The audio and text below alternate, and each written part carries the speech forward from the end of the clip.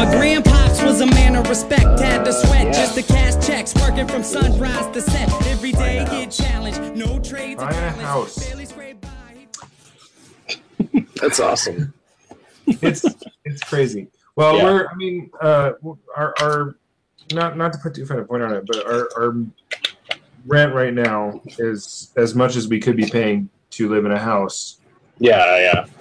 And so, like, the place we're looking at today, if we can put the right kind of down payment down, we'll be paying about the same per month in quote-unquote rent. But you'll be owning a house. But we'll be owning a house. And I think it's something like 2 to 2.5 times the square feet. You know what it doesn't have anything to do with, though? Welcome to Mistakes Were Made podcast, a house hunting podcast. Oh, you tricked me, Rudy. I did. I brought it back. My name is Rudy. This is Al. Al is here with me. Ken was going to be here with us, and he was very excited. He was so excited that he said he was really excited on Twitter and then immediately fell ill. I think maybe he just doesn't want to come talk with us, I guess. That must be it. I think maybe he's embarrassed that his game with you went the way that it did. Yeah, we actually met in person, and I scared him off. That's probably what happened. I told Claire, oh my gosh, Alan and Ken had their first game today. I bet they're friends now. And she's like, look, they're probably acquaintances. And I was like, no, I'm sure they're going to be friends. They're like, well, maybe soon, but right now they're probably just acquaintances. I'm like, look, I'm friends with Alan, and I'm friends with Ken. And I am usually friends with people who can be friends with each other, so they're just going to be friends. Yeah. So settle a bet. Are you guys friends yet? Yes. Yeah! You don't feel embarrassed. Like, if it's just acquaintances at this point, I'm sure he'll understand. Like, no, I don't care. I've been lonely with all the college students gone for the summer, so. Oh, yeah. So you've like, been hungry for some acquaintances. Time. Yeah. Anybody. Literally anyone. So it could have been a super douchebag, and you still would have been like, yeah, he's my friend. Sure, why not? Yeah. At least he exists. Yeah, he's here, and he's playing Malifaux. I can't complain too much. I'm going to put my headphone in right now because I don't know if I'm getting any feedback for you. There we go. That'll help. So, yeah, this last week, it's been a little longer than we usually record. We usually record on the Tuesday before whatever this day is. But with it being summertime, all my family and friends are getting married. So I had a wedding, and I had all kinds of work going on. My job has not slowed down at all for our summertime, which is crazy. But so that's what I've been up to. And Alan has been recovering from a little trip down to Indianapolis. Yeah. I went to Gen Con. He participated in Atlanta. I went to Atlanta first and then Gen Con, so it was even more ridiculous. And that was because of a family trip? Yeah. Mm-hmm. Not too many details necessary there. Sure. I finished reading the book Dune. That is something else that's happened in my life, though it's also not Malifaux related. Welcome to Mistakes Were Made podcast, a sci-fi literary podcast. Yeah. Yeah. Realty. And I've been reading old X-Men comics, so there's nice. that. I'm about to get into a few different role-playing games all at the same time. I need to do that. Joe is thinking about running a loose group of friends through the Breach stuff. My friend Chris who I actually introduced to Malifaux the other week, is looking to run a BESM, or Big Eyes Small Mouth anime style campaign, which I'm very excited about. Kind of depressingly excited about. It looks really fun. And then my friend Kyle is working on his role-playing game called Planetfall, also known as Heroes Incorporated, or Magic Incorporated, rather, Magic Inc., which we've been playing and we might be getting back to after he's finished doing a quick revision. So I'm excited to play a lot of games that aren't Malifaux, as well as games that are Malifaux. Nice. Yeah. What have you been up to hobby-wise, Broseph? I painted some models. You showed me them. They look great. Yeah, there's a guild, whatever that thing's called, effigy, the brutal effigy. The brutal effigy, which is the metal one. Actually, I haven't seen. For. Oh, it's so good, man. Yeah, but I don't play guild. Well, play a Kaladi crew and throw it in there. Or play a Leviticus crew and throw it in there. Yeah, that's why I got it. It was for Leviticus. Maybe. Think about that. Like, you know how you can only channel so many things before you run out of health? Mm-hmm. What if every time you punched something and killed it, you also got to heal and draw cards? Does that sound good? That's pretty all right. Brutal effigy. There you go. Yeah, that's why I got it. But I need to get... Yeah, maybe I'll go and do some construct stuff instead of undead next time. I also got a Tuco proxy up and running because I'm going back to playing Neverborn now, so that's cool. Nice. I am also preparing to move into a faction that I've been underutilizing. I am moving back into finish off my Ophelia games. So I put together Maris LeCroix. She is so funny. Her wings, first of all, her arms are such a pain in the butt because none of them, like all of her other stuff is nice tight fits and pegs that like snap in perfectly, but her arms are just bare plastic on plastic. So if you don't do it right the first time, it's like, well, now I have to wait for the thing to clean, then I gotta scrape all the plastic cement off and then start again, yada yada. So I actually took 2 or 3 goes to put the arms on. But like the rocket is so funny looking with the wings coming off of it, and she's just a funny looking model. I like it. She's gonna be a lot of fun. I also put Gracie together. It's the same sort of thing where it's like there's a cast iron pan covering her butt and a big box of booze off one side. That's a really big, very detailed model. Like every inch of that big old beast is covered in something. Yeah. I also put together a Yamaziko, and I'm about to put together some Katanaka snipers. I bought them the other week, but I haven't had a chance to put them together yet. Very cool. Yeah, I've got a bunch of stuff I haven't put together yet, too. So. From Gen Con, you lucky a couple of them. So. I actually didn't get a lot of models, so.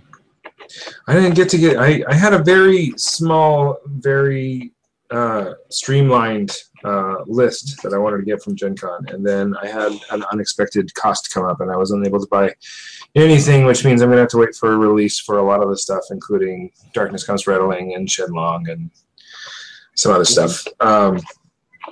Maybe they'll pre-release it for Black Friday, at which point in time I might be able to ask for it for Christmas and or my birthday. We'll see how it goes. Yeah, definitely. Mm-hmm. I didn't do any painting, though. I haven't had to do any painting, and I haven't felt the need to. I've been playing more video games with some friends. I was recently on a Twitch stream with a friend of mine, an old Hillberry grad. He does streams on Monday, Wednesday, and Friday. He's at the Yellow Dart, Twitch, the Yellow Dart. And we played some Risk of Rain together on last Wednesday. It was a hell of a lot of fun. I like that game a lot. Yeah. So that's my hobby. Mm-hmm. Announcements? Our announcements are few. We don't have much. We sort of went through all of our major events out here on the West Coast. These were kind of stacked up. They really were. We did RCC and Califo and Walpurgis, which is now called Breaching the Foe, and all these things just sort of stacked on top of each other, including Wet Coast, which happened in there, which I didn't get to go to because it's in Canada. And I think while I was up in Idaho. So there aren't any events coming up. There is a new game store in Portland that just opened up called Portland Game Room. The company is called the Portland Game Room. The store is called the Portland Game Store. They just recently opened, I think, a week or two ago. And they, like I said, they have a small Malifaux presence. They're looking to get more. I think Dan from Before We Begin is thinking about potentially starting going there on Tuesday afternoons, potentially, maybe. Which would mean I have an option for those weeks that I don't get to go to Guardian on Fridays. I may start going back and forth between the two because we have a ton of players playing it on Friday right now. I think we had 3 games going on Friday, so 6 people playing. Josh and his girlfriend were there. They didn't play, but they were there to sort of answer questions. And the guys who were playing I had seen before, but I had never really met. So they were all relatively new players in my book. And so a lot of our regulars weren't there. I didn't see Justin. I didn't see, Monty or any of those other guys who sort of come regularly, which was nice. very cool. And I had at least 2 people who came up and go, "Hey, is this Malifaux? Yeah, I haven't played since 1.5. Well, it's too bad I play Pathfinder on Fridays, so I can't play." I was like, well, you may be in luck on Tuesdays. It's nice to diversify. Exactly. Having a second day of the week might just be able to bring in more players who we would normally not get because of Friday night stuff.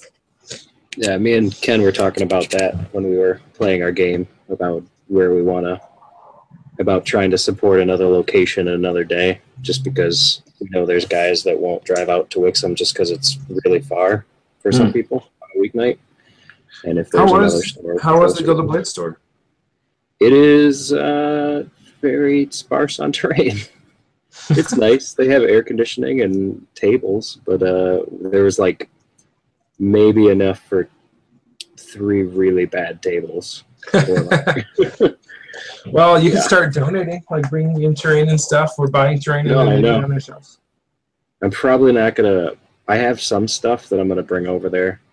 Yeah, I don't know how much I'm gonna leave there, just because I don't like. I've only played there once, and maybe once if we start doing it more, developing a sort of relationship, building a rapport with the people, and then maybe feel confident to leave a box of terrain. But yeah, we were up there.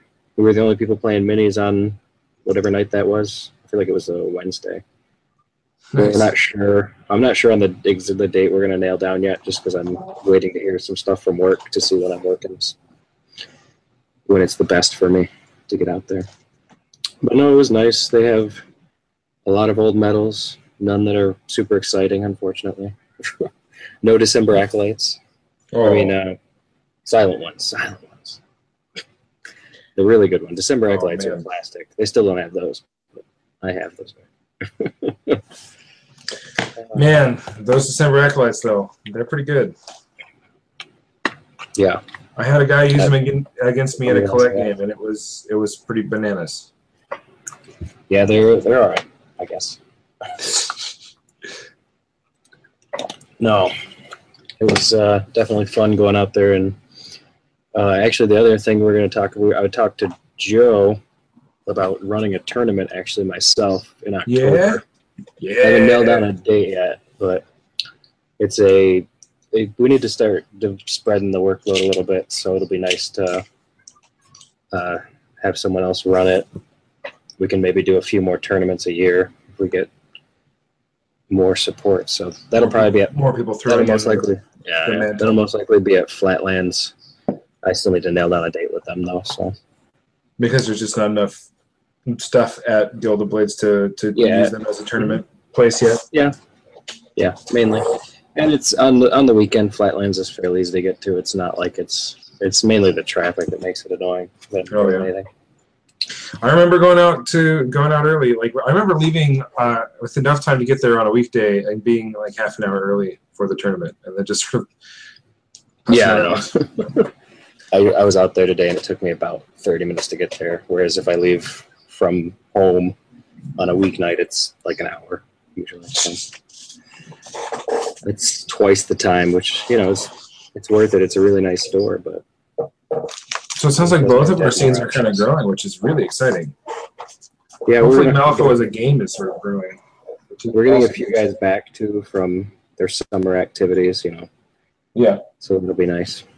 So that leads us to the games. Do you want to talk about your Gen Con stuff with games, or do you want to save those for like a Gen Con segment? I'll talk about them we'll talk about the games that I played in the Gaining Grounds, I guess now, and then talk about anything else after. Sounds good? Cool. That sounds great. I've got, I think, 4, maybe 5 if I want to talk about the hardcore game also, but I don't remember a lot of details about my Fun Shill games. Yeah.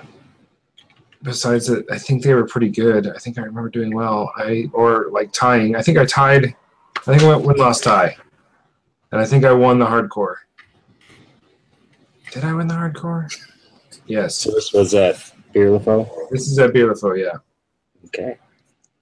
So my hardcore, I was in Outcasts, and I was talking to someone about how I would do an Outcast list. I think it was in the Google Plus chat. And I was looking at Taylor with librarians and yada yada yada, and then someone, I think it was Adam, was like, "No, you're doing all right. Hannah, librarian, something. What was the other thing? Yeah, Hannah. Something cheap. Oh, student of conflict." So you give Hannah and one of the librarians Oathkeeper, and then you give the other librarian Fast with the student of conflict, and it ended up working out pretty well. There was a lot of healing going around. There's a lot of furious casting, a lot of damaging stuff, and I think I was playing against the Toshiro, Tannen, Illuminated something, Yin, 10 Thunders crew, and I knew what I needed to pick out, so I sort of picked down. I think I ended up winning by 1 turf war point because I was able to kill everything except Toshiro. I just didn't go after him. So neither of us got assassinated, and I got denied the 1 for turf war. Exactly. That's good. Yeah. So that was sort of my due. That was what went on with that game. It was pretty silly. It was pretty easy. Hardcore games should be mindless. You just push models at each other and yeah. There's actually a big debate over whether or not we should call it hardcore or not. Well, I think it depends on your tournament more than anything. Yeah. If you want it to be that sort of 20-minute games where you're just shouting and running around, and then I think you can call it hardcore. But if you want to make it more of like a low soulstone meet and greet, fun, everybody bring your 4 models game, you could call it something else easily enough. The only problem is that it's in the format is Henchman Hardcore. But if you rename your event, I don't think it's a big deal to rename it. They did. Right. Do you guys do round times in yours or what? Yeah. The 20-minute hard cap, or I think half an hour. Yeah, so we did a half hour at Gen Con. That's what it was there. So yeah, I think slowing it down wasn't like, I felt fine with the times. There's a few games where it was like a little. There's one game that was noticeably like wasn't, like it was down to the last second. Everything else was pretty much determined, which is kind of crazy with the 30 minutes. And I was pushing time, like I was playing fast. Actually, yeah. That's the way you got to do it, I think. I think that the format really only works if you're not overthinking it. Like, I think there's a lot of overthinking that goes on in Malifaux in general, which is another conversation for another day. But I think in a hardcore, 5 rounds, 30 minutes kind of game, you have to move quick. And if you finish a game, by the end of turn 3, which is totally doable. If one opponent has wiped the other off the table by the end of turn 3, you should be able to count out early, which gives you more time to get to your next table. But for the most part, I like getting to the end of my games, and I like playing fast for being able to get through more games in the same amount of time. Like when I go Friday nights, I play quickly so that I can try and get 2 games in. And to sort of cross-train myself for when we're at tournaments, and you only have, at Califo, we had 100-minute rounds, and I made it through all of them. Because I hate not making it to round 5. Yeah, it's a good goal to get through everything. Like I said, well, I guess I'll just talk about the Henchman Hardcore tournament right now. So I did the Friday night one? No. Yeah, Friday night. So this is after the 50 Soulstone Gaining Grounds. It was 4 rounds. We did 30-minute round times. I played, 4 games, which was good. And my list was Cassandra with 2 Silent Ones and the December Acolyte. Nice. So I only had Arcanist with me. I borrowed the 2 Silent Ones because they're awesome. Yeah, they are. And that was my list. Isn't that the right amount? I think I had an upgrade. You needed 1 upgrade, yeah. I think it was the... I don't remember what upgrade I took. It didn't really come up. I know I didn't bring the Cassandra's one. Cost 2. Probably imbued energies. That costs 1. Yeah, it didn't actually. I didn't end up using it. I don't think it was imbued energies though. I should have brought imbued energies because the one I did bring wasn't nearly as useful. It didn't seem like. So, my first game was against the Vix. That was a lot of fun. This one was the one that didn't quite finish. That it was like Joe was calling the last 10 seconds counting down as victory of the henchman, Blood, Sword, Ash. Yeah, Blood. I got it right. Ash is leader. Blood is Blade. I like to think of it. They go in alphabetical order. So the leader is Ash, and the henchman is Blood. A and B. Okay, that's a good one good way to think of it. But he ended up on the very last turn. He activated her and meleeed Cassandra to death, like as Joe was counting down. So that was pretty awesome, including prevention flips. And that was I don't remember the guy's name, but he ended up winning the tournament and qualifying for the avatars. So nice. That was my first game with the Victoria.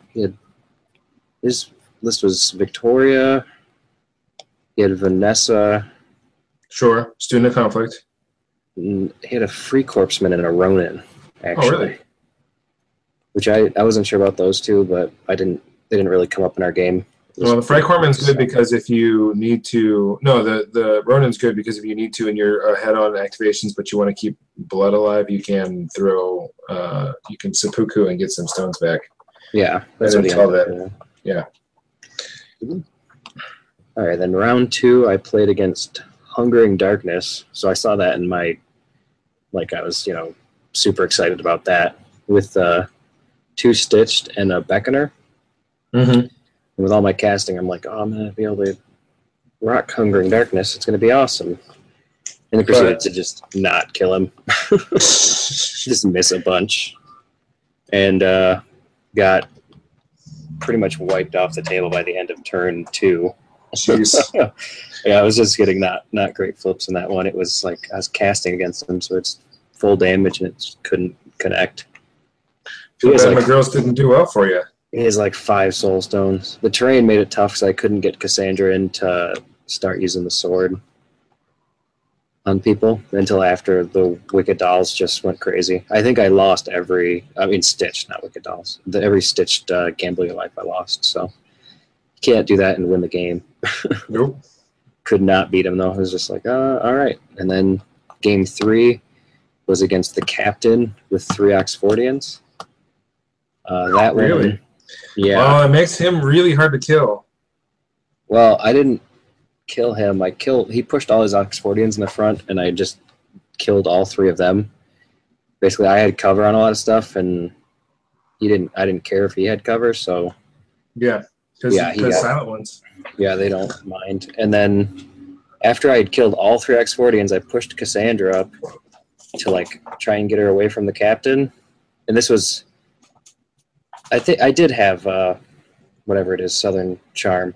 I think Southern Charm's built in. It's on the card. Oh yeah, that's on the back of a card. So I put Southern Charm up, and then it was the last. Like his, I had him down to 1 model. I'd done some damage to the Captain, but not a lot. And he was on a double negative, and he couldn't.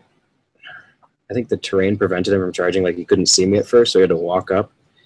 And he had 1 swing at a negative to hit and a negative. So I had a negative to hit, and he flipped 2 severes. There's like a 12 and a 12, and then he's at a negative to damage, and he flips an 11 and a 13, and killed her in 1 hit with the burning trigger. God. So he got the 6 damage, and then gave her 3 burning, and she died, giving him assassinate. I think we miscounted this because I should have actually counted and gotten points for Turf War, but he still would have won, I think. It might have been a tie, but I didn't think about it at the time, so I just called it a loss. That was the 3rd game. That was brutal. And then you're missing my favorite upgrade with Cassandra, which is too bad. Which one's that? Imbued Protection, because it puts her at defense 7 and gives her a 2 wound prevention. Yeah, I should have brought that one. I wish I had that one. That would have been really nice. And then I feel like I would drop the Acolyte for maybe the Arcane Effigy or a Metal Gammon. Yeah. and then put imbued protection and maybe practice production, not practice production, smoke and mirrors on Cassie. Yeah. That's sort of Yeah, my that's jam. not a terrible idea. And then the last game was against Old Major with 2 War Pigs and a Stuffed Piglet. That was pretty brutal. It ended up being kind of a blowout, mainly because I was getting really good flips on suits. So Cassandra was able to charge in, get the trigger, so she could copy the Silent One's attack, get the trigger on that. Cast it again. With You went on the Slash on her. I love it. That's my favorite way to do it. Yeah, and then I also had the Silent Ones. I was getting some good books, so I got a lot of extra attacks. Killed Old Major and 1 War Pig and the Stuffed Piglet by turn 2 without losing anything. And then he had the 1 War Pig left, but we just called it at that point because Cassandra could have ran away very easily and not died. So nice. That was the one lopsided victory there. So that's the way it ought to work. That's the way that crew ought to work. Yeah, it was like I was getting a little like I knew how it was supposed to work, but then like after the first 3 games, I'm like, I really wish I could just get like a couple of high books in my hand, for extra casts and and it ended up not. It was Henchman Hardcore, so it was a lot of fun. I know that in a couple of games when I was hardcoring with Cassandra, I would charge. I'd have a high card that wasn't the right trigger in my hand, but I would burn, like if I had 5 stones or something like that, I'd burn a stone so I can take the understudy trigger. Mm-hmm. And then I would burn a stone on freeze so I could get the recast. Yeah. And basically guarantee taking 4 attacks. Yeah. And then if you hit on your 4th attack, your second charge attack, you can still push out. Like if you do well, you can get 4 attacks and still be 9 inches away and have the cast the Southern Charm up so that people can't retaliate against it very well. Yeah, that's pretty good.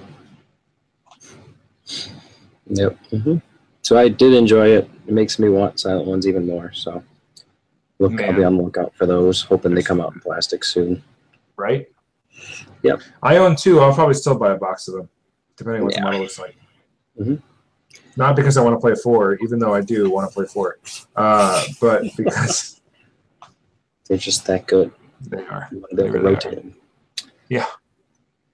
All right. So that was the Henshin Hardcore at Gen Con on Friday night, which is a lot of fun. So the Victorias won that. There was, quite a bit of fun. Other thing, so I guess you want to talk about your actual games now? Sure. I played a game against Dan playing Pandora. And I was playing Von Schill with a bunch of stuff. And it didn't really matter. The Von Schills are supposed to have a relatively decent willpower, right? It wasn't decent enough.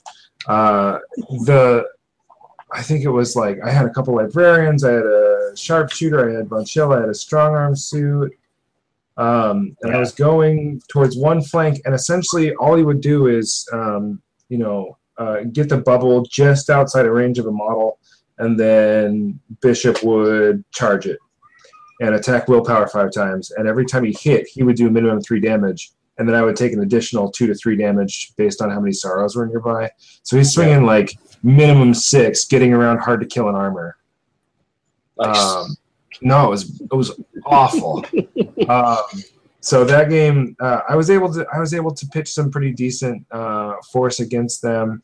I mean, the strong arm suit and Von Schill's ability to charge into and out of combat, like I could charge from engagement with Bishop to a model that was a little squishier and outside of the bubble, and then make lots of attacks against it. I think I squished Candy. I burnt Candy hard, but then like he kept reinforcing it with other stuff or paralyzing things and then making them be chain paralyzed because he could incite them so that they'd have to activate first. It was a really good shutdown. I need to play against more Pandora so I know how to fight that kind of stuff, but it was really rough. and he beat the crap out of me. And it was I remember at the end of the game, he tweeted, "All is right in the universe," because I beat him the game before that, and it was his retribution. Yeah, Pandora is fun. I actually played my first game with her today. So. Oh, really? Went out to the store. I was going to play some board games, but board game people didn't want to play board games, so there was another guy. Josh was up there, and he said, "Sure, I'll play Malifaux." I played versus Terra. We had a really killy scheme pool. It was assassinate, murder protege, and make them suffer. Sure. With distract in Turf War. So, yeah, that was a lot of killing fun. I went with Teddy as my highest soulstone model because I've never played with Teddy and I've always wanted to. So he's really good. Yeah, he's with your little Teddy who's walking through the half a body. Yeah. Mm-hmm. Yes. And then Candy, Cade, and a Waldegeist and a Puke Snake, Primordial Magic, and Doppelganger. Dude, the Puke Snake can drop some damage in a Pandora crew. Oh, I'm going to make you insignificant, and you're going to take 3 damage. He was mainly my make them suffer hide in the corner model. Oh, yeah. I didn't really push in with that just because he didn't reveal his schemes for a while. Because he actually made it. That was the biggest thing of the game, was he made a mistake and picked Distract instead of Murder Protege. Because Teddy dies. Yeah, no, I think he was saying he grabbed the wrong one. I'm not sure if he but by the time he realized it was too late to go back and be like, oh, I really meant to take Murder Protege on Teddy. Yeah. He didn't want to do that because that's Teddy was already dead at that point when he realized his mistake. And he was like, oh shit. Yeah. So yeah, it was actually Teddy didn't really do anything. He acted as Killjoy bait. He was playing Terra with Killjoy and Bet. So that was pretty brutal. I had a fast Killjoy charge Teddy on turn 1. Kill him as he will, because Teddy's, only got 3 hits from Killjoy. I couldn't beat him on anything. So yeah, he killed Teddy, but it set me up for turn 2 Pandora to go ahead and just murder Killjoy back, paralyzed him, put him on 1 wound, and then had Kate walk over and finish him off. So, yeah, nice. I had undeclared Murder Protege just because the ability for him to move Killjoy around. I didn't want to declare it and then have him just be like, "Oh, Killjoy's gonna hide in the back corner," yeah, and then I just lose it, 3 points. Yeah. And then it just got even more. Well, I'm just gonna not unbury him then. Yeah, exactly. Until turn 5. No, so yeah, it got pretty. So Bet popped up. I paralyzed Bet with Pandora the next turn, but proceeded to then kill Bet just on accident with a willpower duel. Yeah. Yeah. So that was fun, and then she buried and popped back out. Yeah, no, Bet was really good with Terra, being able to barrier and unbarrier and fast and all that was fun. Also, yeah, so Teddy basically all he did was die and set up Killjoy to take the fall, so that worked out fairly well. And then he brought a dead Doxy and 3 Rotten Bells, which seemed okay, but didn't really do much. A little too specialized. Yeah, I think once Killjoy was dead, it was kind of, I didn't really get the point of them, but it was like 1 or 2 of each would probably be okay. Yeah, he's trying to put me on negatives a lot, which he did a couple times. Like, he put Candy on negatives, but then I sent her home, so she just buried until the next turn. And then same thing with, he tried to do it to some other stuff, but I kept winning duels, so. Yeah, and then, but I couldn't get to Terra. I had Assassinate. He had Assassinate. Neither of us managed to kill him. I actually ended up kind of being really close just because I didn't really know what I was doing. And totally botched it and wasted a red joker on something that wasn't important.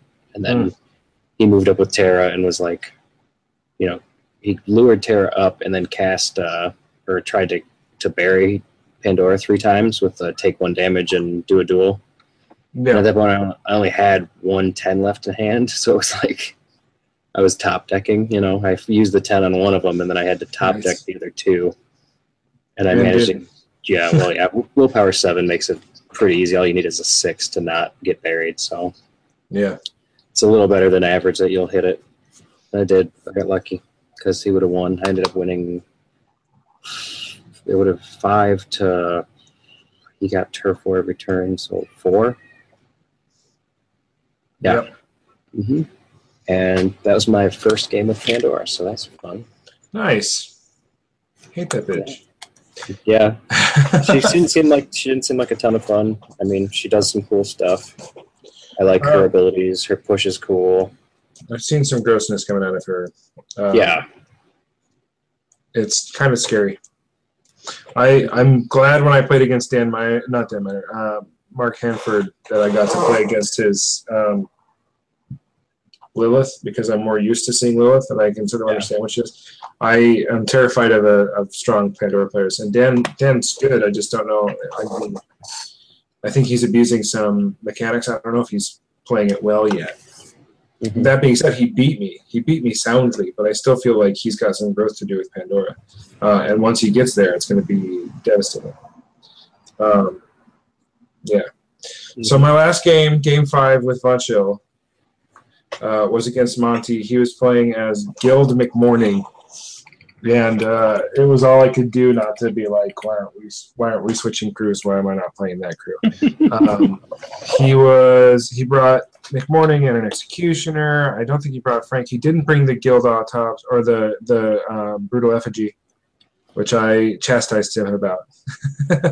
I think he brought. Man, this is more than 2 weeks ago. I didn't write anything down about it. Long story short, he and I basically just kept butting heads against each other. I think I killed most of his stuff, but I wasn't getting any points for it because the scheme pool was all crazy. And I think at the end of the day, we came down to a tie.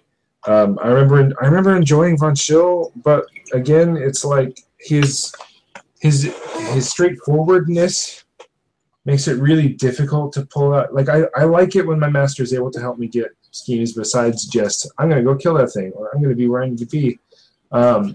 So a lot of that sort of frustrates me. I do love his ability to take 4 attacks per turn if he uses the finish the cur on himself. That was pretty rad. I think I did kill McMorning at the end of the day, and I had to basically do it 3 times because, of course, he heals himself when he attacks. At one point in time, I had him down to 1 wound, and then a nurse paralyzed him, and I had to start again. All in all, it was a really fun game, and I know that I was pitching ideas at Monty as they were coming up. I was like, no, here's what you want to do, because I am that way when I play games. And then on top of that, it was a master who I'm very excited about. So it was a really fun game. It was definitely a learning moment, and I finished out Outcasts and Von Schill that day, which is really cool. Yay! Yeah. Your turn. All right. So the other games I played were at Gen Con. We still haven't recorded our before we begin episode with me and Joe, but. Between that and Gen Con and the game with Ken, I finished out the Arcanist. So nice. Going into Gen Con, I had 2 games left with Colette and 2 games left with Kyrus. So I knew I was going to take them. That's all I brought with me. Which worked out well because I ended up having to fly last minute. So I was like, I'm glad I didn't bring my big bag. That would have been sad for checking luggage or whatever. And then I started out game 1. I brought Colette.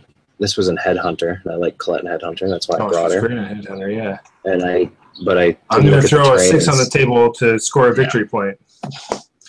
Yeah, I didn't look at the terrain though, and there's a lot of trenches with hard to what's the word for that? So no, makes it hard to walk through. Which one is that? Rough? No. Anyway, yeah, so there was a lot of muck that I had to walk through at half movement. So the game was against Ophelia with Mike Guy on. I like Mike from the Thinking Luck Facebook group, which is the Gremlin only Facebook group. Yeah. He's a great artist. Like his stuff that he paints and presents on the website is really good. His beard looks fantastic. Is his beard fantastic?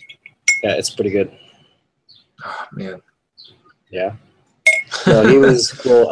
He actually came up to me after the game a little while later and was like, "Oh, I didn't realize that you're from the podcast." So it was the first time I think anybody's ever been like, "Oh, I listened to your podcast," like in real life. So that was fun. Nice. Yeah, but he played really well with Ophelia. I played very poorly with Colette because I hadn't played her in 6 months and just for some reason didn't think that was a big deal. That sounds like it's going to become a theme. Because I know of another game that was Ophelia versus Colette that didn't end well. Well, this one was a lot less close than it seemed at the end. It ended up being an 8-9 loss. So I lost by 1 VP, and it was not nearly that close. It was brutal. The only way it stayed that close is because Cassandra was just an MVP. So like turn 3 and 4. Cassandra, or it was either 3 and 4 or 4 and 5, but Cassandra took 2 attacks from. She took an attack from Maris, got lit on fire. I proceeded to prompt her. This is how she died. I proceeded to prompt her to pat down once so she wouldn't die. So that was the first turn. After taking 3 attacks or 2 attacks from Ophelia and a charge from Francois. So I survived that on turn 4 and claimed a head marker. So. Yeah, that was her turn 4, and then it was either turn 4 or 5. She basically survived almost to the end of the turn before she was killed, so it was ridiculous. Wasted so much AP, claimed heads, kept it a close game. Nice. And then, I got really aggressive with Joss and a Corfy and didn't realize exactly how killy Ophelia's crew is. The answer is very killy. Before, so it was my first time playing against them. Yeah, Miles hasn't played her against you? What? Miles hasn't played her against you? No, I know that they were very killy, but I didn't realize quite how much they could do. And it came really close. Like I was hoping Joss would get the reactivate, but he ended up just dying. Yeah. With the chain activation and everything. So yeah.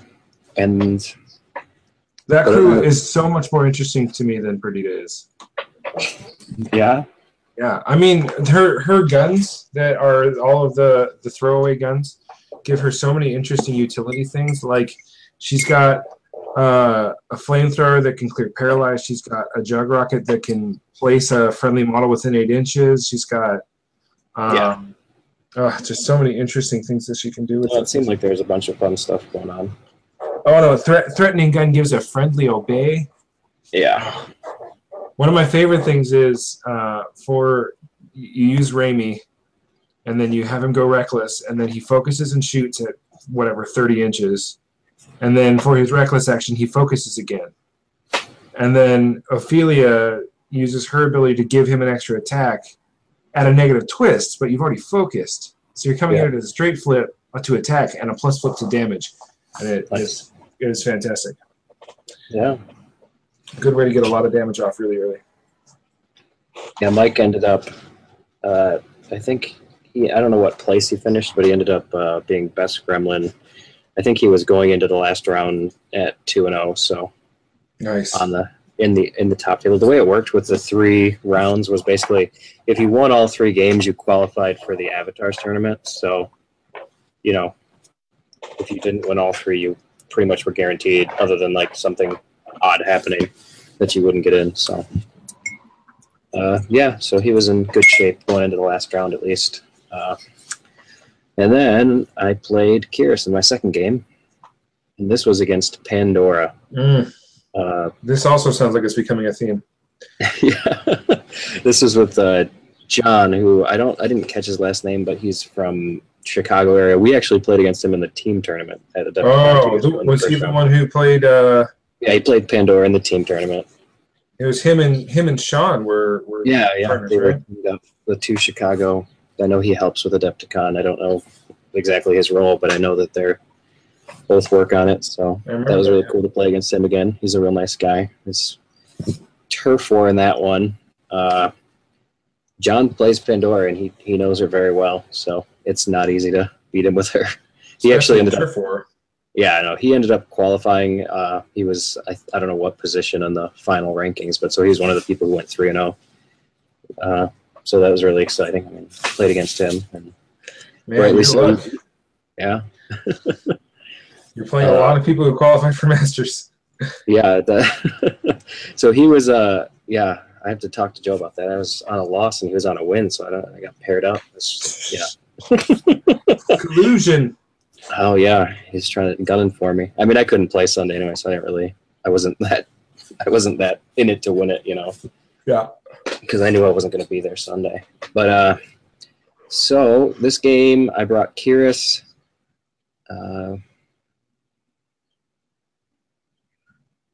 Yeah. This was good. Cassandra was good in this one. She killed his doppelganger pretty early, which helped me deny his breakthrough. Unfortunately, it didn't end up mattering as he had assassinate. Actually, no, he didn't. This was the best. He completely bluffed me. I thought for sure he had assassinate on Kyrus. She just threw so much at her. So I moved Joss up to try and help, and then he just murdered him real quick. I was like, murder protege. And I'm like, oh. He completely bluffed me. I had no idea he had it, and it was just like, oh, dang. And I had murder protege on the Widow Weaver.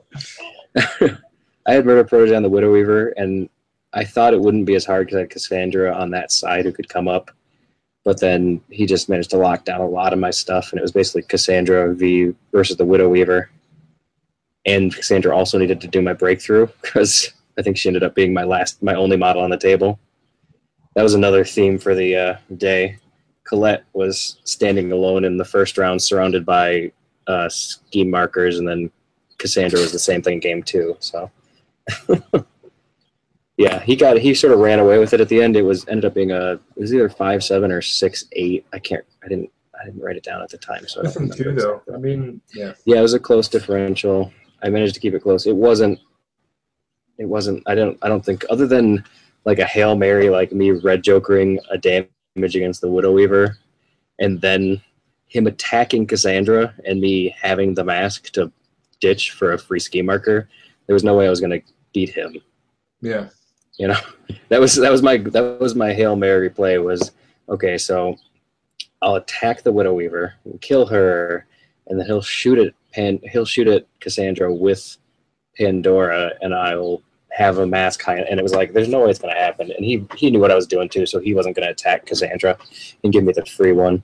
So it ended up being a moot point, you know.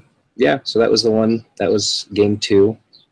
That was another rough one. Yeah, I should have really pushed with Kyrus to just kill the Widow Weaver, but I had him on Assassinate, so I was trying to not just completely have Kyrus die. So if I had been able to figure that one out, then it would have been a little different game. I could have been a little more reckless with Kyrus and kept Joss back a little ways. Sounds like he did a good strong bluff, and when it worked out. That's hard to read. For sure. Yeah. Well, in the unrevealed murder protege, you know. That's also true, yeah. You're giving up the point, but, you know, making it a lot easier to get. So it worked out for him. I played Kyrus. This time was against Lilith, and this was against Adam of Cheated Favorites Radio. So that was fun. Getting to play Adam. I think this is the first time we've ever played, so we've talked on the internet before, so it was fun sitting down against him. We were pretty close to the bottom table. I think we were the one off the bottom table at this point, so with 2 losses each. Yeah. So this was collect the bounty with Spring the Trap in the pool. So Kyrus, I was bringing all the way. It's so easy with her with grab and drop to get Spring the Trap. And I also had frame on one of my gunsmiths. I figured that would be a fairly easy one to get. He didn't bring Barbaros, he just had Lilith, but she's pretty murdery, and I, just thought I'd go for it. It's an easy scheme, usually. And it ended up working out. I brought a lot of minions, and he was very leery about killing them with Lilith, so it was pretty tough. He ended up, but at some point he had to just commit, and he tried to kill the gunsmith. He knocked her down to 1 wound. When I managed to move both Coryphy, attack 3 times between the two of them, and hit Lilith for 1 to black blood onto the gunsmith to kill her. So I got the frame for murder points right there, which is good. You forced him with a black blood. Yeah. That's awesome. Yeah, it had to happen because he wasn't going to kill her with Lilith. he was very leery about killing anything. So he had 2 Waldegeist that were trying to do his protect territory, and they were succeeding very well, except for I brought the Soulstone Miner, and he popped up and attacked one of them, and between him and a gunsmith, they managed to kill one of them. Nice. Which put a lot of pressure on his other side. He ended up getting all 3 points because of the, what's it called? The Primordial Magic, and having 2 markers right next to it. And I couldn't get over there to kill them. It was the climactic end there was Kyrus facing off versus Lilith, and I was trying to grab and drop her. And I had a 13 in hand. I was going to grab and drop her, pick her up, bring her over to, and then set her so I could attack either the Primordial Magic or the Waldegeist on the last turn and either kill one or both of them to deny. But I Black Jokered the flip for grab and drop, so it was a moot point. Yeah. He had Assassinate versus Kyrus. This was his first game playing against Kyrus, he was saying. So he went with Assassinate, and when I play Kyrus, I don't really put her out in the front unless she's more of a sit back and hand out some burning and help my crew go. There are definitely days that I'm like, I want to charge with Kyrus because I know I can, and then drop Flare, and then yeah. So no, sometimes I get caught out, but yeah. That does happen, and if Assassinate wasn't in the pool, I might be a little more open to doing that. Right. But with Spring the Trap, I got 2 points just from Coryphy flying 14 inches and dropping scheme markers because they were on fire at the beginning of their activation. I didn't get the 3rd marker down just because he was playing very anti-Spring the Trap and running away a lot with Lilith. Yeah. I've been finding Spring the Trap is actually one of the harder ones to get because you need to have a good, if you can bring a performer and a mannequin that's going to let you chuck them. I guess all you need is a mannequin. If you can bring a mannequin to let you chuck them, you can do that potentially pretty easily. But you have to do it well after anything that can control board has gone. I'll tell you about my Spring the Trap here in a minute. At this point, I got the advantage on the activations a little bit, so it helped too. Because I had killed a few things. I got extremely lucky with Cassandra. She managed to kill an Illuminated by red jokering him on back-to-back attack turns. So, turn 1, she nimbled and charged. It might have been turn 2, but nimbled and charged him and hit Red Joker to knock him down to 1 wound, and then he healed up. And then the next turn, I hit Red Joker to knock him down to 1 wound and then killed him. So, nice. That was pretty brutal. And then she proceeded to run away because it was collect the bounty. I don't think I said that. So she was the only henchman on the. Man, she'd be really good at collect the bounty. Just in the not collect the bounty. Headhunter, because she could kill something, or she could hit something with her sword, trigger, get steal, freeze, hit something with freeze, nimble, and pick up overhead.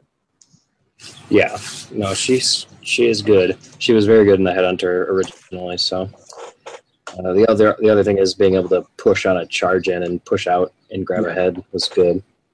I got the defense trigger. So I think I think that actually doesn't work because the defense trigger happens before you would place the head. I was just researching this today. Oh yeah, go ahead. No, I'm saying if there's already a head in the area. And someone charges in to engage you, you can push out of engagement to grab the head. Oh, yeah, I got you. Yeah. Also, her ability to Southern Charm and then try and walk away and giving them a negative to the attack.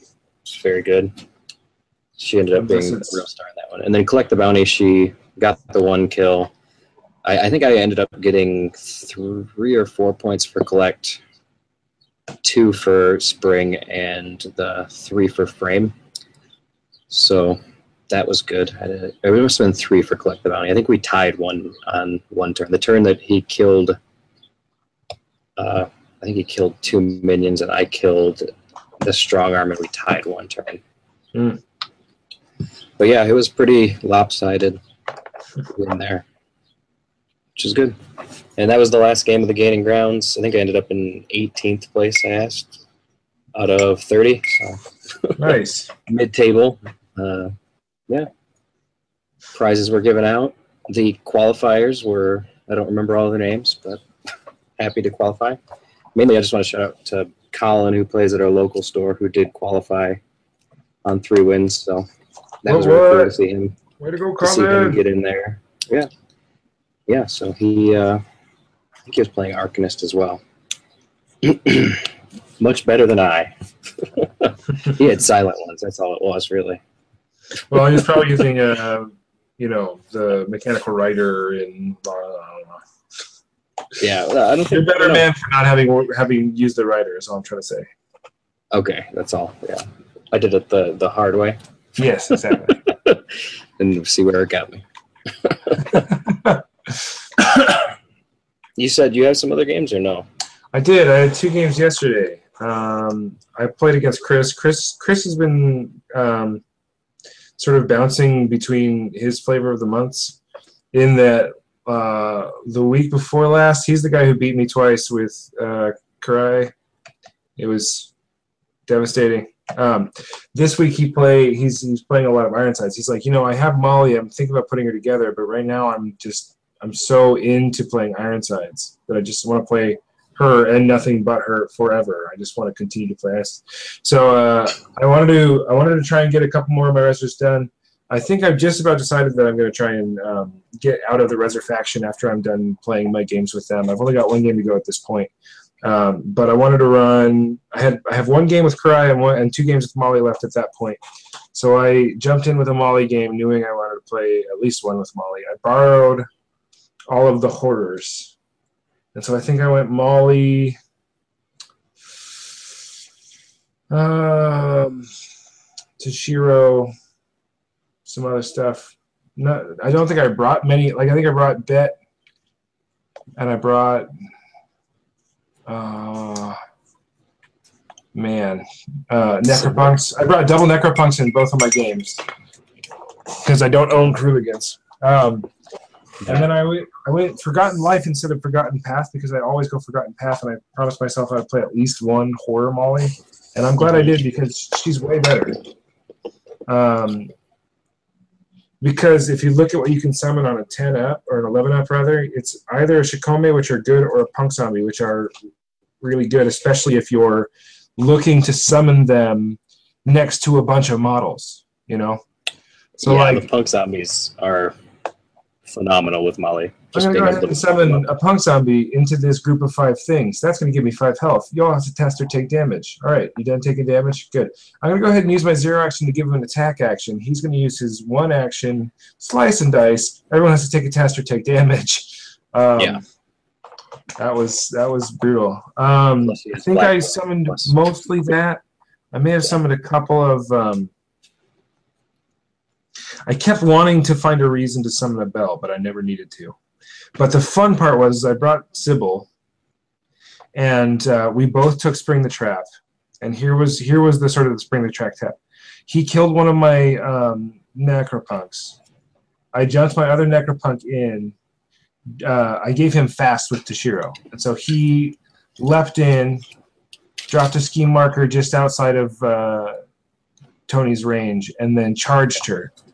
So that in order for Tony to leave, she would have to either break engagement off of it and a Punk Zombie, or kill the Punk Zombie, and then still move out of the way of the token.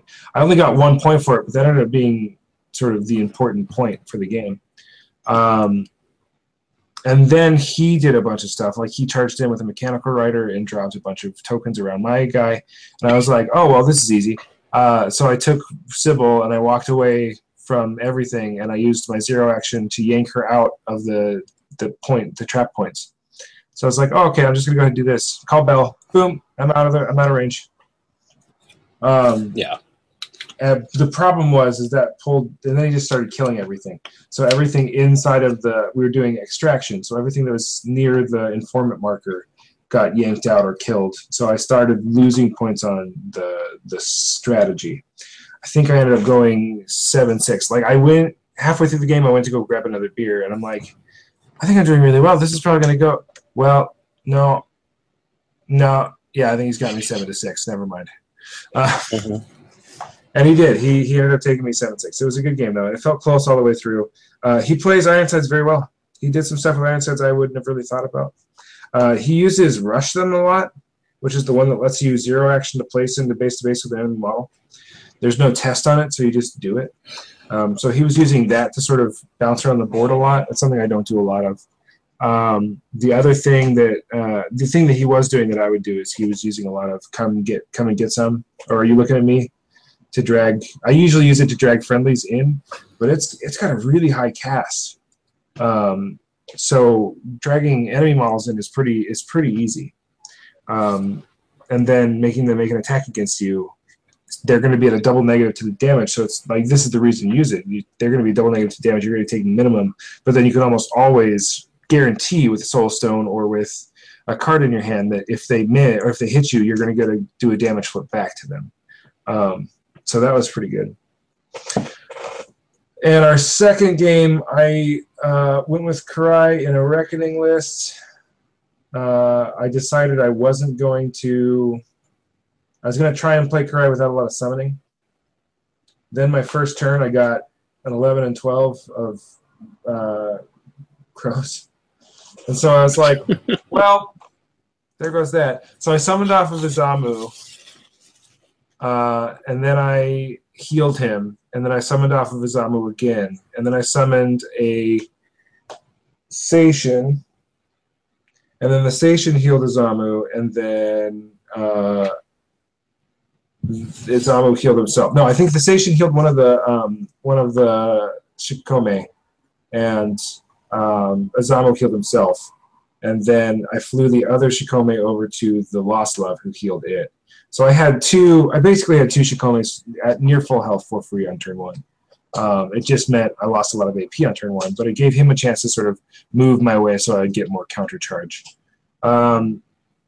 He just, I played both of my crews really well. I don't think I was making a ton of mistakes. Like, there wasn't a point where I was like, oh, if I just hadn't charged this thing here, or oh, if I just, it was almost all, if he hadn't double flipped Severe against me on damage, or if he hadn't, flipped a red Joker right then, or if I hadn't, not had any cards in hand to do this. He also, as a big Karai player, knew exactly how to keep me from summoning the Akirio. So I think I summoned the Akirio maybe once. And it was during a pretty important time, but he was just able to keep his things that needed to be alive just a little longer than me. And I think my crew was a Rogue Necro. It was a bunch of bigs. So it was Rogue Necro, the armor. He's on the armor. Yeah. And that's like 20 points right there. So. Yeah, and one other thing that was really big. What was it? Did I save it? I think I saved it. With Karai, was it Datsuba? No. Or was it another big? Was it the Valedictorian? No, it should have been the Valedictorian. Oh man, is it still saved on my? I don't know. Really. Let's cut this part out. We'll cut this. We probably won't. What other big Reser models are there? Oh man, since I've done that, I posted a crew for, I think, a Nessie Wants to Know question, and now it's gone. Let's see. Well, I'm looking it up right now. Hold on. Izamu, yes. Yeah. Rogue Necro, yes. Was it an emissary? Yin. It was Yin Penaniga. Oh, yeah. No. Why And wouldn't you bring Yin? Shot the shit out of Yin really early with the captain and killed it. Well, I mean, yeah, it's fine. It was like turn 2, I think. It was one of the things that he ended up getting me, I think, on scheme. No, on strategy. He beat me on strategy. I wasn't able to kill enough things fast enough. I think I got maybe 2 points and he got 3. Yeah.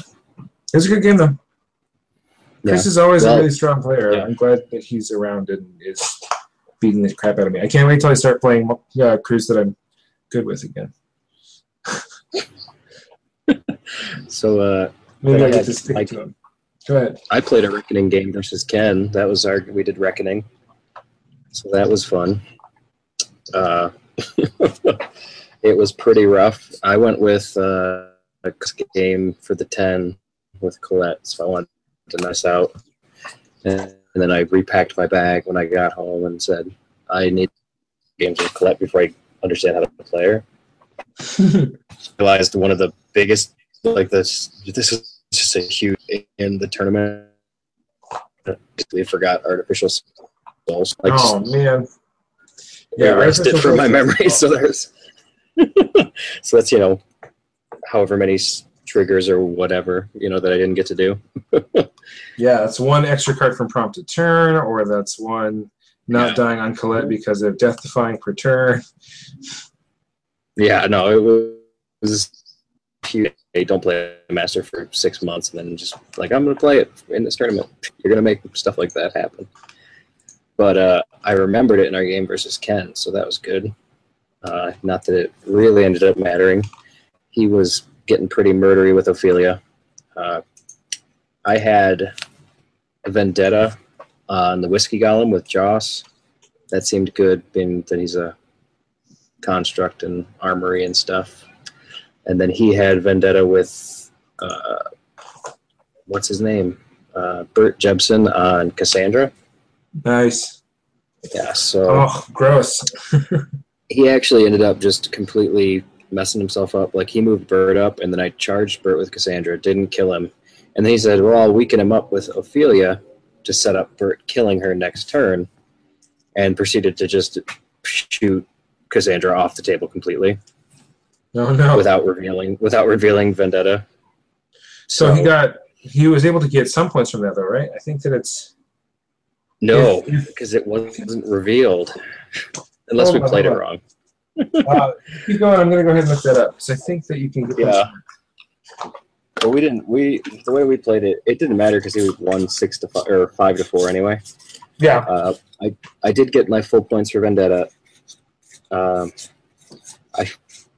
weird thing about the Vendetta that we weren't sure on, and maybe you can clear this up, is that if the noted enemy model is killed by the noted friendly model, score 3 VP, whether or not this was revealed.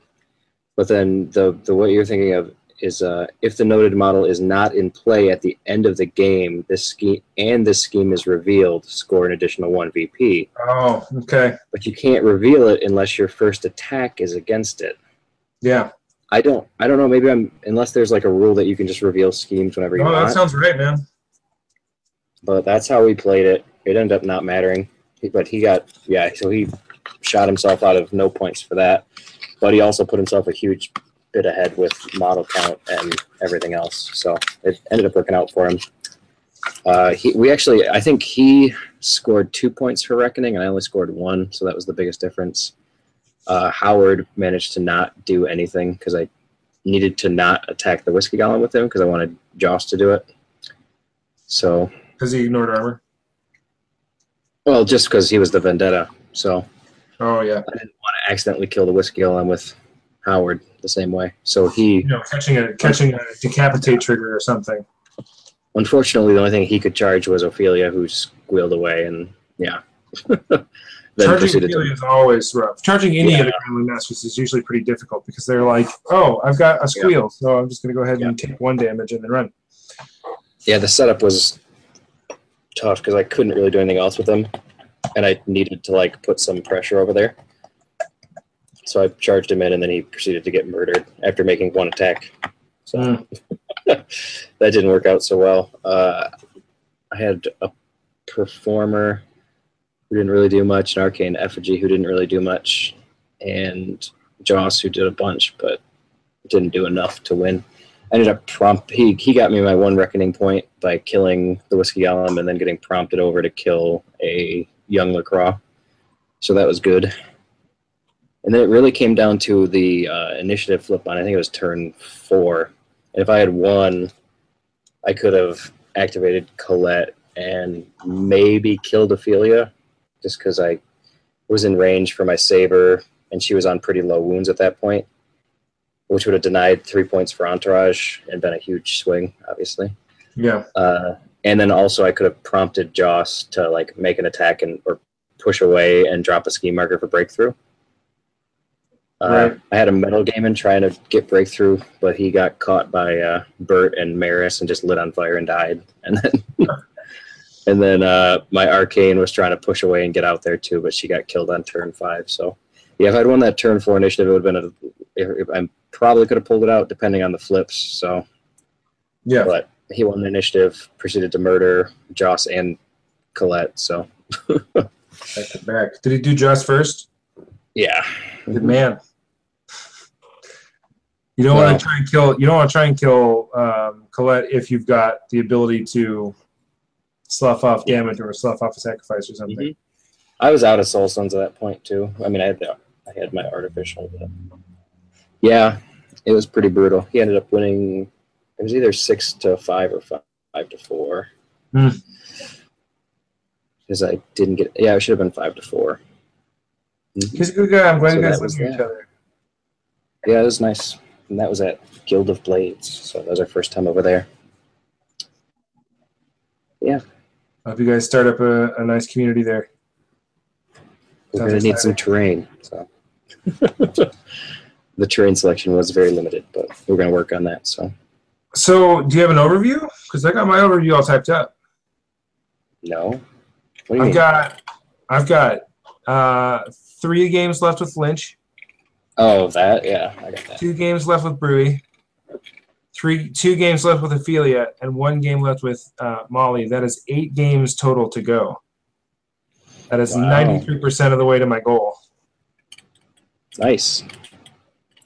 And I think the way I'm doing it is if I can get one extra game in sometime, maybe on Tuesday, I don't know. If I can get 1 extra game in, I can get everything except for 10 Thunders done in 2 weeks, or maybe 1 week if I get an extra game in, and then just switch into 10 Thunders. Yeah, and just stick there for the rest of it. I'm thinking about sticking in with the 10 Thunders for a little while after we're done with the challenge. I don't know if I've talked about it on cast. I've talked about it a lot online. The masters that I have in 10 Thunders and Shenlong, who's coming out and I really wanted to get, were really, really, really exciting to me. I love all 4 and/or 5 of these masters that I've got or are wanting to get. And they all have such dynamically different and interesting play styles that I think I want to spend some serious time in the faction.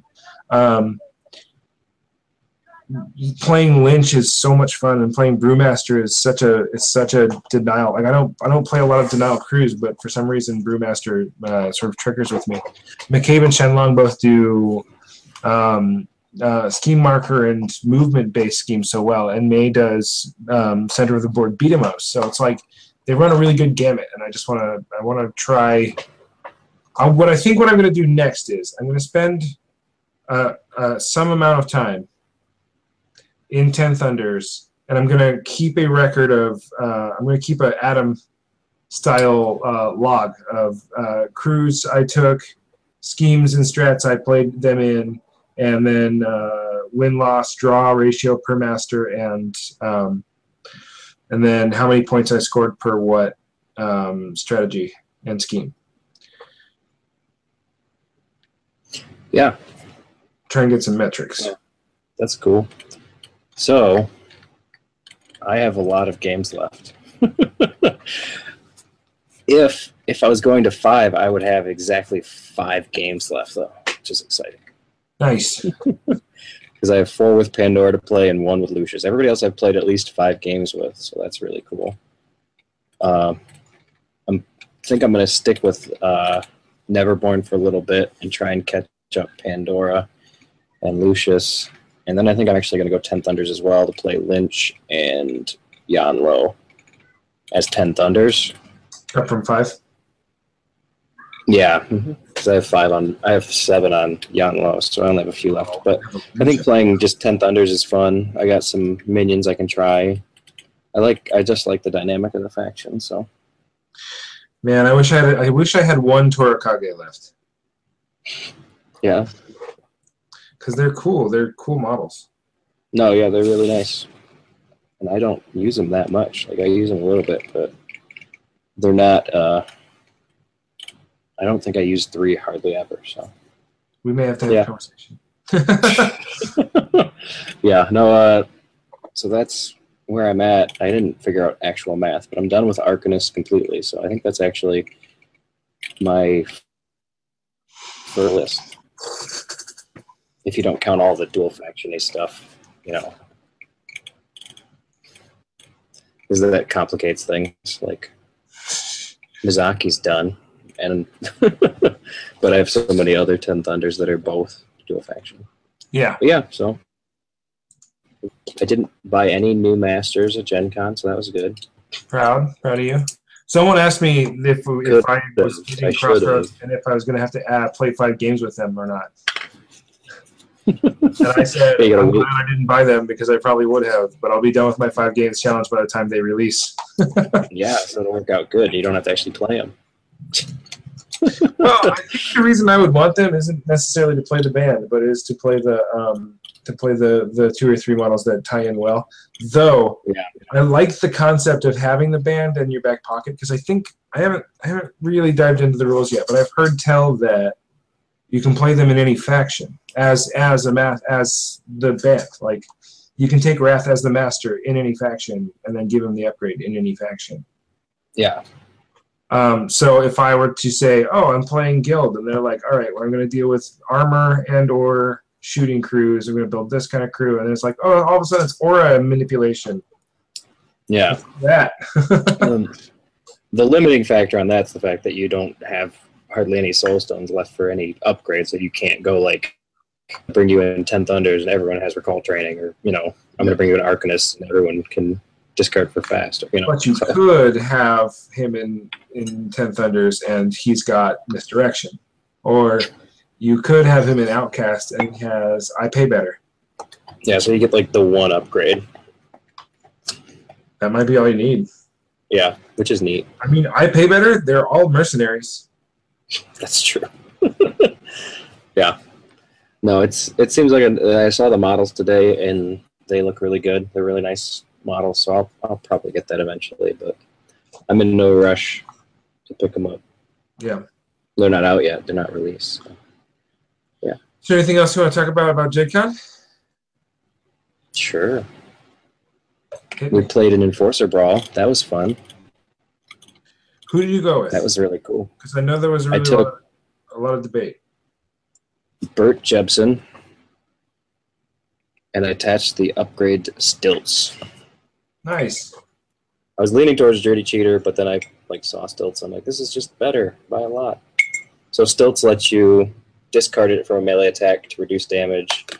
It also makes you height 2, which is less relevant, but can come up in certain cases. I'll tell you, it can be important. Yeah, in certain cases. This is an Enforcer Brawl, so I don't have to worry about AMA or Flesh Constructs, so no no Swallow You Whole or whatever. This was a really fun format. We played 4 people to a table. We bounced around, got to meet a bunch of new people, which was great. A lot of chatting. Played against Nothing Beast once. He was really good. Howard, saw a lot of Howard. He was good. The Lone Swordsman, I saw him.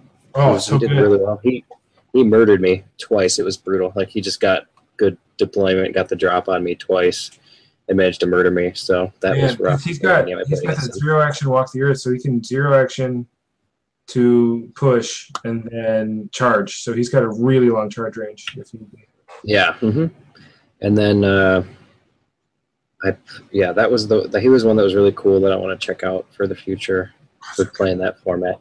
just because he's fun. He's not too expensive. That's part of it. Is that the way it balances out is if you have a cheaper model, you're worth less points to hit and kill. Like you don't get as many points. And if you have a more expensive model, you give up more points when people kill you.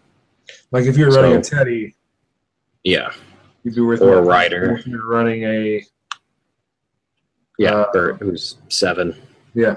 If you bring what's his name, the little kid Iggy for 5. Oh yeah. Except he's really not going to kill much. So killing power, yeah. I heard that Racy is one of the better ones in there, but she's got lots of expensive. No, that's a lie. No. Well, actually, in the way the way we originally played it, the way you deployed 8 inches from any model when you redeployed. But in the actual format we played at Gen Con, it is you deploy within 6 inches of whatever board edge you flip. So she'd probably be a little better in that, but her charge range is only 6 and her melee range is 1, which makes her very slow. So in the game I played originally with her, she was having like when you deployed 8 inches away, you couldn't get back in the action. You know it would be fun though. No, an Oxfordian mage with the Blood Ward. Yeah, 6 stone and 4. No, there's a lot of melee ability. I think he even has the 0. They do some crazy damage potentially, and if you have the melee upgrade, you can charge and make 2 attacks on charge, and then the 0 as well. And if you've got a good turret position, you can Furious Blast. Yeah, a big part of it is being able to get back in the game. Is important.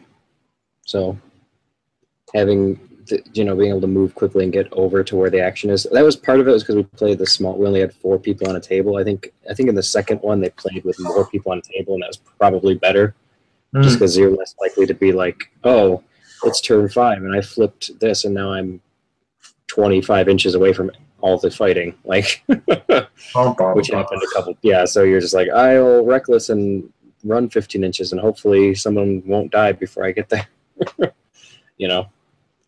So that was one of the things. Or you'd get the situation where you'd flip really well, and this happened in my very first game. I flipped, and I got killed like first activation with Bert, and then the way it works is you redeploy. So like when it comes to be your activation turn, you just redeploy at that point and get your activation for the turn. Yeah. So getting killed isn't as bad as it sounds. And I popped up right behind a Pale Rider and just murdered it on turn 1. Nice. As Riders are a lot of points, eh? Yeah. So I think it was already injured, so I only got 4 points. But. Man, if you could do that with a dead rider would be good, because I think they heal, right? No, is that hooded? I don't know. Pale heals. I'm not sure on the riders. But yeah, no, the Pale was good. He saw him a couple times.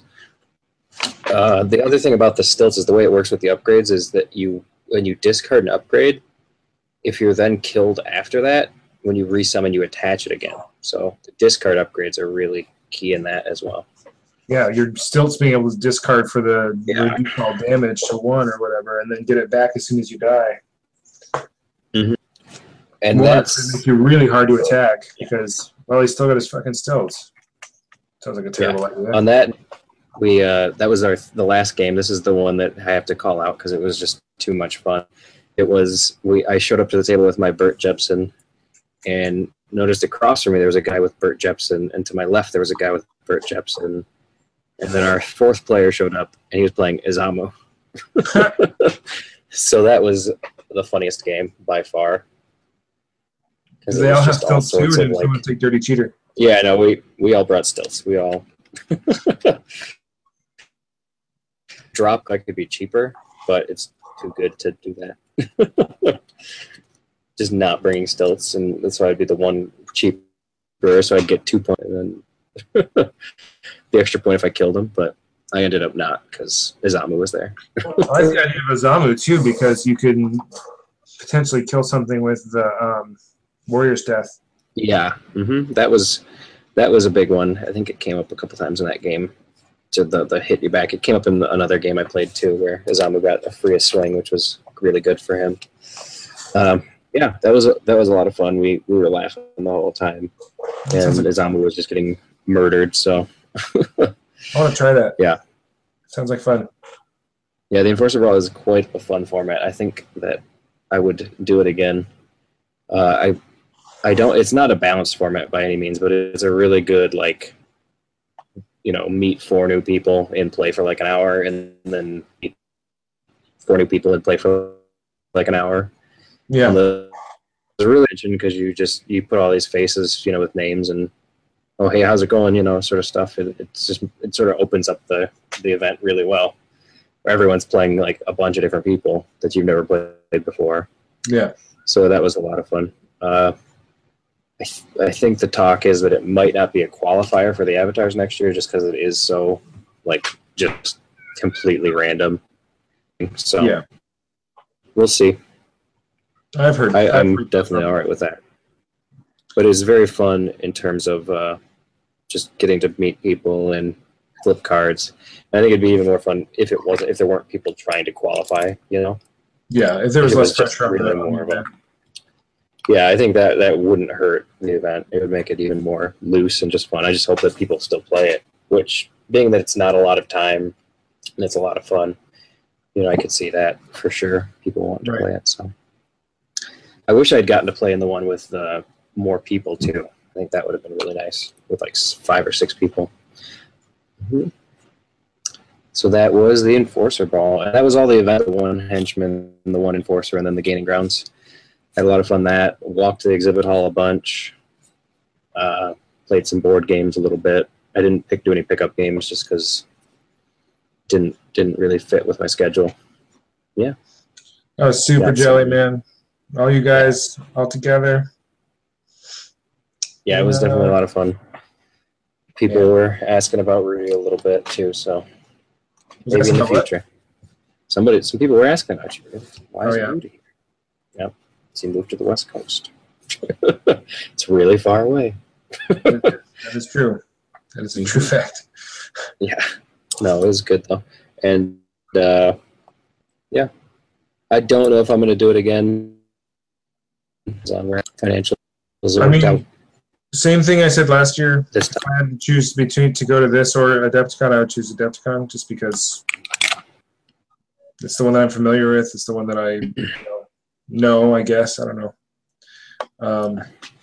The thing that if I had to pick between the two, it would be Adepticon, just because it is mentioned. I do like board games and I play them a lot, but I like the miniatures, just focused stuff. Yeah. It's also just a lot. It's a more intimate. I know that sounds ridiculous because it's 3,000 people at Adepticon or 2,000 plus. You're all in the same hotel complex usually because it's the hotel attached. Whereas this, it was, there's 50,000 people, so there's every hotel room is full, and you're like, you're taking rides. You're getting Ubers to go home to your hotel rather than just walking upstairs. Right. So, and the venue for Adepticon last year, which they're going back to, is fantastic. So nice. Which I will most likely be at, barring some sort of craziness. I mean, I keep talking about trying to squirrel away money, and now it's like buying a house. Yeah, that could. We'll see how that goes. Yeah, depending on how it works out, Still, you could host your own convention in your house. It's big enough. If we get this place, no, that's cool. I'll tell you off air, but it is crazy. Yeah, I'm very excited about it. That's really exciting. No, it's way more exciting than Adepticon. I had missed Adepticon for 1 year and get a house. Yeah, as I'm staring at my I just don't have you can actually build terrain. I mean, shoot, right? Like me, I'm so cramped. It's there's no room. I barely have room for models. Claire's excited because it's going to give her a crafting area to sew and stuff in. I'm that makes sense. That is a problem. But Adepticon, man. Apartment living. Yeah, no, Adepticon it's going to be a good one. I'm going to actually get to go for like more than one day, so that's exciting. Well, don't jinx it. I already got the hotel room. So. But other than that, your job last year. Yeah. Other than that, I think that's I didn't have the hotel room the whole time. No, yeah, that was it. I think that was a good episode. I think. Thank you for listening. Join us next time. Hopefully, when Ken is not dying. We're looking for Ken. Try and get him on the air. Still excited that he's a part of us. One of us. Cool. We're not just. He is a real person. He does exist. We didn't just invent him. He's been on our show. And then now we'll be. No, it's so yeah. We'll be recording that, and then we'll have 3 Gremlins players on the podcast. Yeah, we will. We should just become the new Gremlins podcast. And I think really one more Gremlin player than other podcasts. So. Anyway, you're gonna edit the thing in, right? Okay. I am. Yeah. I like how when we actually run out of stuff to talk, we can just keep talking for a little bit. Thank you for listening to the Mistakes Were Made podcast. You can reach us by email at mwmpodcast@gmail.com. Or on Twitter at MWMPodcast. Thanks for listening. See you next week. Or more whatever. Than a week. Good night. Good enough.